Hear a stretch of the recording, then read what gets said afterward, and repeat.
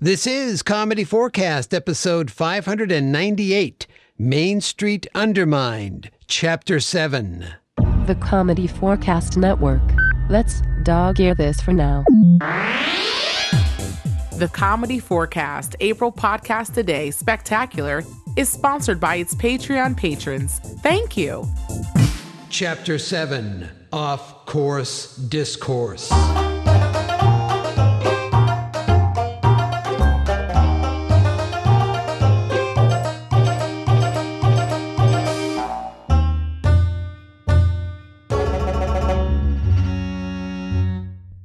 In our last chapter, the nefarious Agent Briggs was attempting to convince the Dunsell sisters, Bryn and Torpel, to work with the mayor of Grassside Green, Mayor Garfield Lucky Dubois Jr., to isolate Middling Fair by cutting off access in and out of town through their hamlet of Placeholder.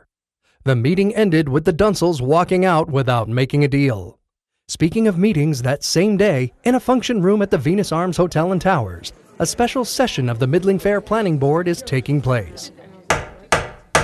Hi, I'm Derek. This special meeting of the Middling Fair Town Planning Board is now in session. Special thanks to Miss Abby Falmacher for the loan of her function space for this session. Oh, it was nothing. For some of us, I did all the work. What was that, Giles? Oh, nothing. Besides myself, the other member of the board is Mr. Danny Hillcrest. I love it. Dick Bando wants to know how Danny Hillcrest was appointed to the planning board. I know, right? I thoughtfully assumed I was asking to be on the planking board. See, I even brought my Namaste yoga mat. Fortunately for all our sanity, we only have one item on the agenda this evening. Who would like to come forward to present it? I will. The chair recognizes Miss Abby Falmacher. Ooh, smart chairs. Can they stop you from butt dialing? Please go ahead, Miss Falmacher, before Danny has time to form another thought. The problem is simple. We need to do something about the road system here in town. The fact that Middling Fair is built on a cul-de-sac means there's only one way in and out of town. Isn't that one of our quaint charms? Dick Bando agrees with the old woman. My name is Falmacher, Bando. That is your problem. Okay, people, anytime now. As owner of Caprica Coffee's coffee shop, coffee bar, and coffee express, where every cup of coffee is just $2, small, medium, large. Get on with it. Oh, right, got it. I'll speed it up. Well, since my business is on a small side street off Main Street, it would surely be a help to have more than one road in and out of town. In fact, I was talking to the... Basically, we're here. What's all this, then? Ooh, I love saying that. Like, we have this room booked for our coffee house. Coffee? That can't be right. We have the room booked for a special planning board meeting. Oh dear, did I make a mistake? Giles? It looks like I double booked the room. I love double books. Twice the words. Like, that's cool. We can, set up while you're doing your planning thing. I love it. Carry on. That rocks. Who else wants to speak about this road issue? The name's Hart. Detective Hart. 2 A's, 2 T's. Spell it right. Basically, Cindy, can you basically bring in my bug-out bag? Spell it right. Say it right. This one road thing is starting to... Okay. Wow, this whole thing is insane, even for this one-horse town.